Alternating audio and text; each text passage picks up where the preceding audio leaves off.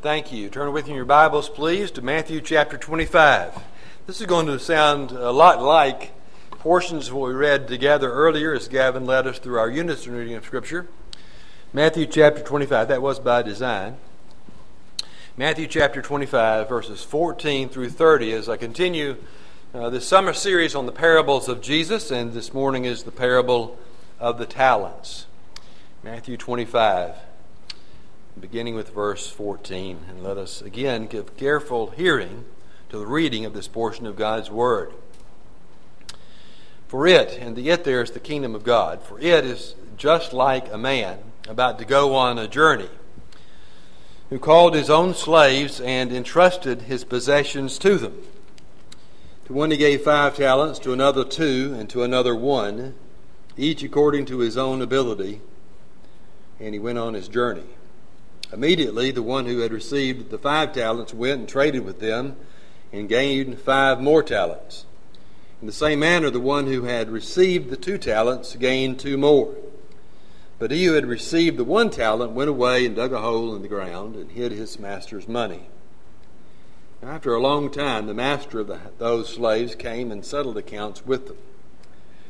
And the one who had received the 5 talents came up and brought 5 more talents, saying, Master, you entrusted 5 talents to me. See, I have gained 5 more talents. His master said to him, Well done, good and faithful slave. You were faithful with a few things. I will put you in charge of many things. Enter the joy of your master. Also, the one who received the 2 talents came up and said, Master, you entrusted 2 talents to me. See, I have gained 2 more talents. His master said to him, Well done, good and faithful slave. You were faithful with a few things. I will put you in charge of many things. Enter into the joy of your master. And the one also who had received the 1 talent came up and said, Master, I knew you to be a hard man, reaping where you did not sow and gathering where you scattered no seed. And I was afraid and went away and hid your talent in the ground. See, you have what is yours.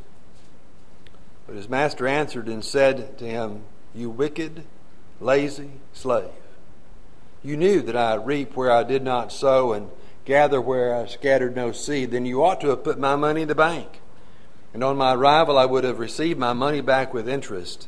Therefore take away the talent from him and give it to the one who has the 10 talents. For to everyone who has, more shall be given, and he will have an abundance. But from the one who does not have, even what he does have shall be taken away. Throw out the worthless slave into the outer darkness, into that place where there will be weeping and gnashing of teeth. And that is God's Word. Let's pray. Father, thank you again so much for allowing us again the opportunity not just to read your word, but to study it together, to proclaim it. I thank you for the opportunity, the privilege, and the responsibility given to me as a minister of the gospel weekly to open your word to your people. And I pray for grace for all of us as we go through this exercise again, that you would be our teacher, that the Holy Spirit would take your word and apply it to our hearts and to our lives. And above all else, he would guide us into all the truth, for we know that the truth leads us to Jesus, in whose name we pray. Amen. Well, I enjoy reading from a red letter edition of the New Testament. That's because I can readily see where the words of Jesus are and where Jesus is speaking. And I'm especially struck when I open my Bible and I find lots of red. Because there we're given lengthy sections of Jesus' teaching, or what we call Jesus' discourses.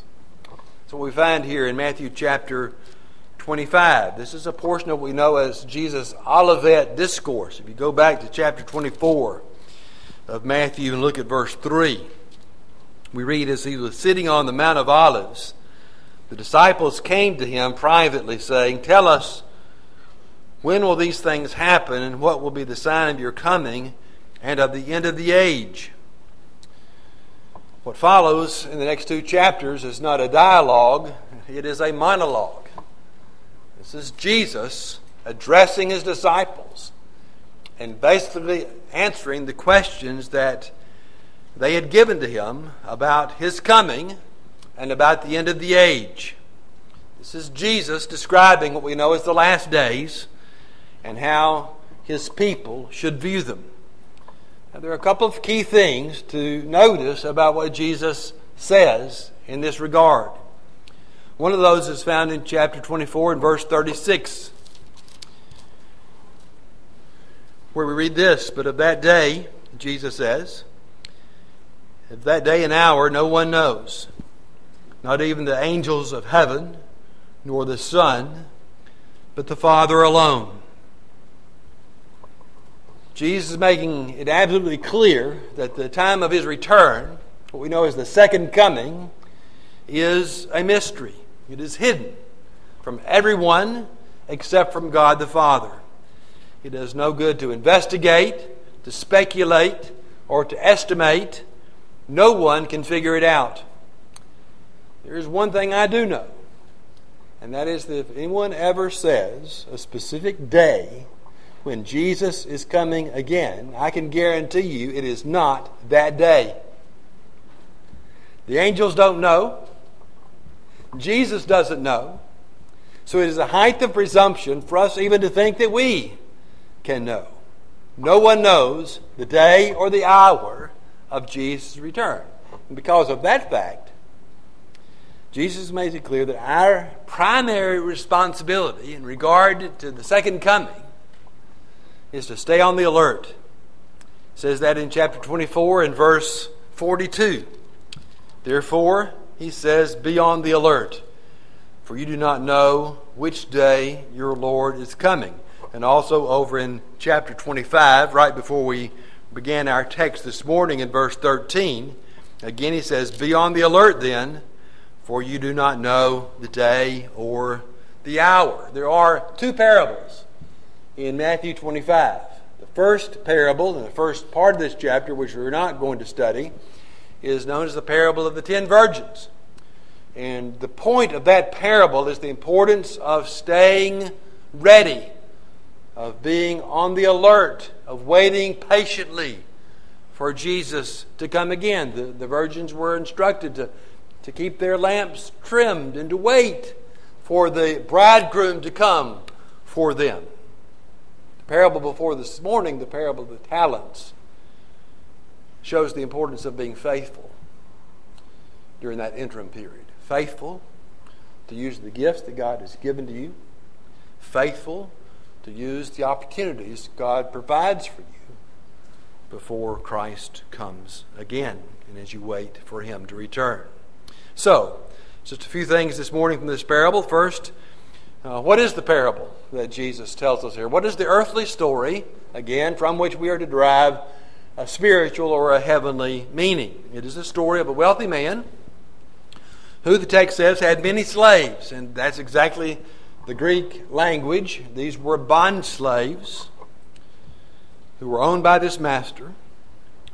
And the man who owned them was about to go away on an extended trip. We don't know how long he was going to be away, but it was long enough for him to need someone to take care of his business and to manage his affairs for him. And so, before he left, he divided up his wealth among 3 of his slaves. We're told in verse 14, that he called his own slaves and entrusted his possessions to them. He divided it up into talents. We won't go into all the details of what a talent was and how it relates to today, but just understand this is a large sum of money entrusted to each one of these slaves. Not just the one who had the 5, but also who had the 1. This is a significant amount of his wealth that he entrusted to these 3 men. Now, he did not give to them equally. To the one he gave 5 talents, to one he gave 2 talents, to another he gave 1 talent. And the basis by which he made that decision as to who got what was by his personal knowledge of them and his knowledge of their abilities. We're told in verse 15, to one he gave 5 talents, to another 2, to another 1, each according to his own ability. So it's clear that this man knew these 3 slaves quite well, So much so he knew that what each one could handle. Well, after dividing up his wealth among them, he went on his trip. And the men were expected to be faithful and responsible with what he had entrusted to them while he was away. And immediately we're told in verse 16, the one who had received the 5 talents went and traded with them, and he gained 5 more talents. Then we're told in verse 17, the man who had the 2 talents did the same thing, that he went out, traded with them, and he gained 2 more talents. It seems as though they were eager, doesn't it? Eager to go about and be responsible with their master's money entrusted to them and do the best they could with it. But the third man had a different attitude. He did not seem to have the same sense of responsibility the other 2 had. He did not see the importance of investing his master's money wisely, of using it wisely, or seeing that it grew. He simply took the 1 talent he had been given, dug a hole in the ground, and buried it, and left it there. Now, hiding valuables was a common practice in those days. There weren't bank vaults or safety deposit boxes. Many times people would do that very thing. They would dig a hole and hide their belongings in the ground to keep them from potential thieves. And that's what this man did. Well, after a long time, we're told in verse 19, we don't know how long it was, but after a long time, the man returned from his journey. And he set about calling in each one of these slaves to settle accounts with them, to see what they had done with his money. The text does say he called them in to settle accounts. Today we would say he called them in to hold them accountable, to see what they had done with what he had left in their care. And so the first man, the one who received the 5 talents, brought what he had been given, and the 5 more he had gained since the master had left. And he told his master in verse 20, Master, you entrusted me 5 talents to me. See, I have gained 5 more talents. And his master responded in a very positive way. Verse 21, Well done, good and faithful slave. You were faithful with a few things. I'll put you in charge of many things. Enter into the joy of your master. And the one who received the 2 or the 2 talents was the same way. He came up to his master in verse 22 and said, Master, you entrusted 2 talents to me. See, I have gained 2 more. And he received the same positive commendation that the first man received. Well done, good and faithful slave. The conversation with the third man was much different. He did not bring his master earnings. All he brought was an excuse for why he had not been productive with what his master had entrusted to him. He said in verses 24 and 25, Master, I knew you to be a hard man, reaping where you did not sow and gathering where you scattered no seed, and I was afraid, and went away and hid your talent in the ground. See, you have what is yours. Not only did he give the master, or not give the master any interest or any proceeds or any growth on his money, but he basically blamed the master for his failure to do anything positive with it. It's as though he told him, it's all your fault. You know, you are, after all, a hard man. You reap where you don't sow. You gather where you scatter no seed. And because of the kind of man you are, I was afraid. And because of my fear, I went and hid your talent in the ground so it would be safe. See, you have what is yours. But to say that the master was displeased with him would be an understatement. This man did not receive a commendation as the other 2 had received. Instead, he received a condemnation. Notice the difference. The first 2 received a commendation. This third man received a condemnation. Notice what the master said to him, verses 26 and 27. But His master answered and said to him, "You wicked, lazy slave. You knew, did you, that I reap where I did not sow and gather where I scattered no seed? Then you ought to have put my money in the bank. And on my arrival I would have received my money back with interest." And then he said in verse 28, "Take away the talent from him and give it to the one who has the 10 talents. Well, that's the story. Now we need to try to figure out the meaning and see how this parable applies to us today. What is the heavenly meaning that we find in this earthly story? Well, the master who went on the journey, of course, represents Jesus himself. The servants in the parable are professing Christians, those in the church who claim to know Christ. The journey that the master took is the time between what we know as the 2 Advents, between Jesus' first coming, his ascension into heaven, and his second coming, or his return. And the focus of the parable is what we as his people are to do while he is away, and how we are to be faithful, what he's given to us, and diligent to do what he expects of us. It does show us that there will be a day of accounting, a day when God will hold each one of us accountable, where we will give an account of what we've done with what he has given to us or entrusted to us, how we've used the gifts he has bestowed upon us. And when that day of accounting comes, those who have done well will be commended. But also, we find that those who really are not his people will be identified. You see, the talents here are not just financial resources. The implications of this parable go far beyond that. These are what we call gospel opportunities. How you use your gifts and your talents. How you invest your time and your energy as a believer.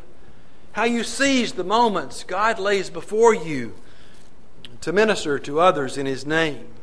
Now, there are several things that are clear as you read through this parable. One is that God does not treat everyone the same. God does give gifts, but God does not give them equally. You need to understand that. God gives gifts and opportunities, but he doesn't give everyone the same gifts. He doesn't give everyone the same opportunities. In the parable, he gave one man 5 talents, one man 2 talents, and one man 1 talent. It was the master's decision is to do what he wanted with what was his.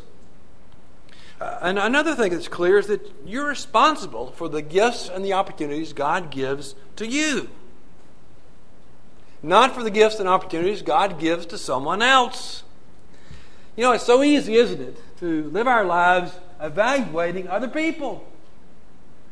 Look at someone else and see how they're doing, how they're using their gifts, how they're investing their time, what they're doing with their money, instead of looking at ourselves and saying, what about me? How am I using my gifts? How am I investing my time? What am I doing with the opportunities God gives to me? But you see, in the parable, each one of these 3 men was held accountable for one thing and one thing only, and that was for the gifts his master entrusted to them. They weren't accountable, responsible for someone else and what had been entrusted to them. And that leads us to another clear point, and that is, as I mentioned earlier, there will be a day of accounting. Folks, God will hold us accountable. Now, we live in a day and age where that's not very popular. We live in a society that rejects the notion that people ought to be held accountable. But that is part of God's plan. Each one of us, the Bible says, will give an account of what we've done in the body, whether good or bad.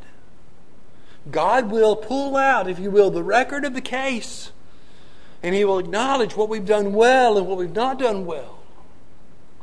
That is, God will commend those who were faithful and diligent in serving Him and who used faithfully the gifts He entrusted to them, who seized the opportunities for ministry that were laid before them. They'll hear a commendation. Well done. And isn't that what we all long to hear? Isn't that what you to hear? What you want God to say to you when one day you stand before Him? Well done, good and faithful slave. Well done. You children long to hear that from your fathers, don't you? To hear them come to you and say, boy, you did that well. Well done. We all long to hear that from our heavenly fathers as well. Listen to what the master told the first two slaves in verses 21 and 23 again. Well done, good and faithful slave. You are faithful with a few things. I'll put you in charge of many things. Enter into the joy of your master. Now, you need to understand, this is not a commendation for earning their salvation. Again, don't think in any way that there's any circumstance by which you can earn or merit your salvation. This is not a commendation for earning. This is a commendation for proving. How do we prove our salvation? It's by the way that we live out our lives post-conversion. By the way that we have different priorities and values. The way we spend our time.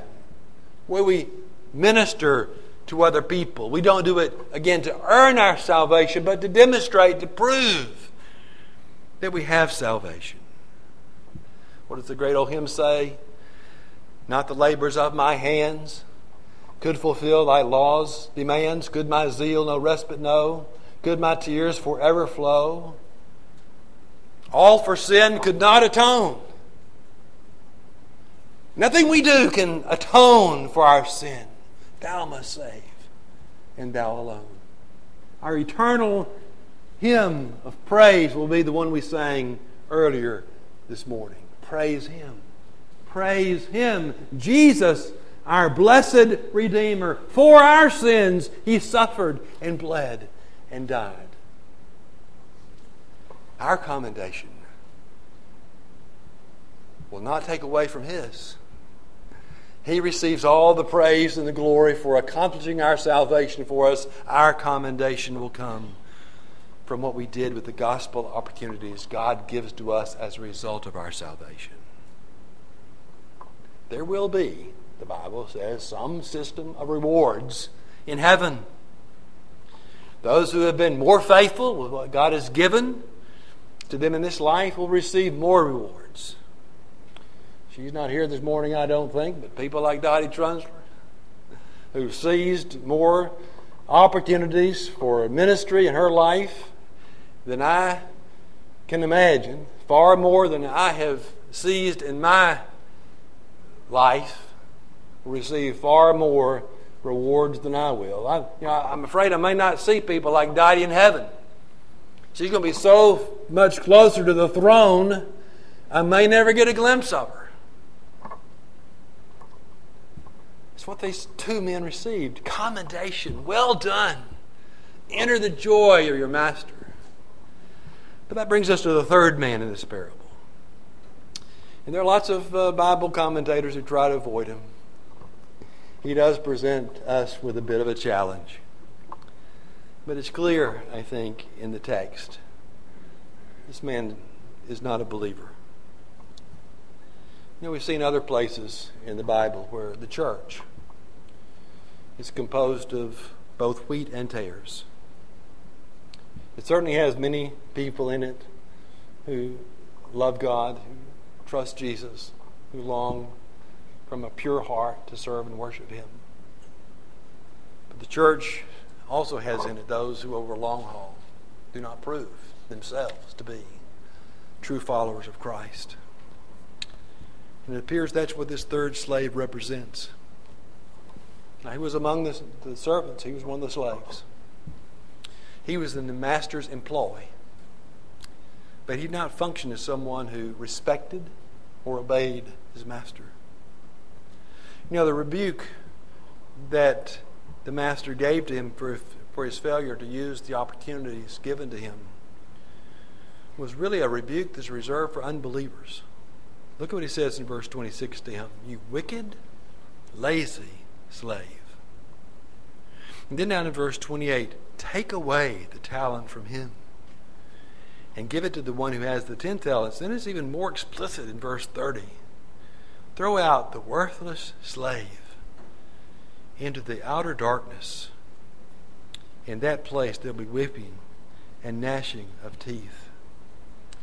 This man represents someone who had a superficial identification with Christ, but who doesn't reflect a genuine sense of conversion or faith. He was identified with the Master in name only. And he showed that because he did nothing with the 1 talent he was given. Made no attempt to use it for the Master's benefit. And then when he was held accountable for it, he basically pointed the finger at his master. And he put the blame on him by besmirching his character. This man doesn't reflect what we know today as an atheist or an agnostic, but someone who is a member of the church, but unconverted, who lives among the community of the redeemed, but has never experienced the transforming power of the gospel. Reminds me of those that Jesus spoke of in Matthew chapter 7, if you want to turn back to the end of the Sermon on the Mount again, which are some of the most frightening words in the Bible.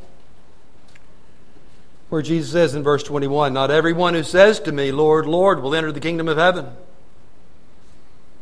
but he who does the will of my Father who is in heaven. Many will say to me on that day, Lord, Lord, did we not prophesy in your name, and in your name cast out demons, and in your name perform many miracles? And I will declare to them, I never knew you. Depart from me, you who practice lawlessness. That's what we find here, isn't it, in this parable? Where the master calls this slave wicked and lazy and worthless, and then casts him out into utter darkness, into that place where there is weeping and gnashing of teeth. And we know that is a description of hell itself. You see, the way we use what God has given to us, the way we seize the gospel opportunities God provides for us, reflects the new life that we have in Christ. It is a dangerous thing to simply be a bystander in the church. It's a dangerous thing to be identified with the church just in name only. Say, oh, I'm a Presbyterian, or I'm a Baptist or a Methodist, but have no real sense of what it means to be that. It's a dangerous thing to be associated with God's people, and yet not to have experienced the life-changing, transforming power of Christ in your own life. Because sometimes we take our comfort from someone else, whether it be a spouse or a parent or an elder or a deacon, Sunday school teacher, someone who is spiritual, and we kind of take it from them, and we trust that somehow by our association with them we'll be safe.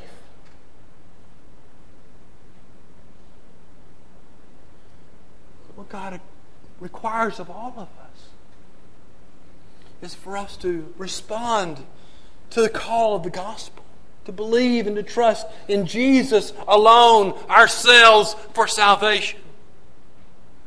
And then to use those gifts and opportunities He gives to us faithfully. As we look for His coming, anticipate His return, and trust that one day when the heavens open and we see Him coming back, we will hear Him say, "Well done. Well done. Good and faithful slave."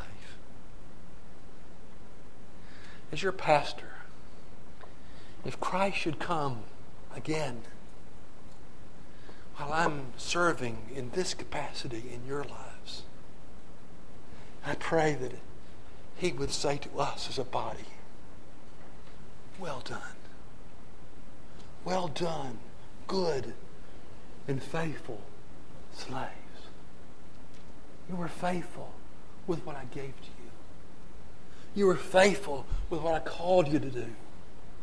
Come, enter the joy, the eternal joy that I have for you." And my prayer is that for each one of us, for me, for you, for your children, for your grandchildren, that all of us would hear those words of commendation. Well done. Well done. Let's pray. Father, thank you so much for your word.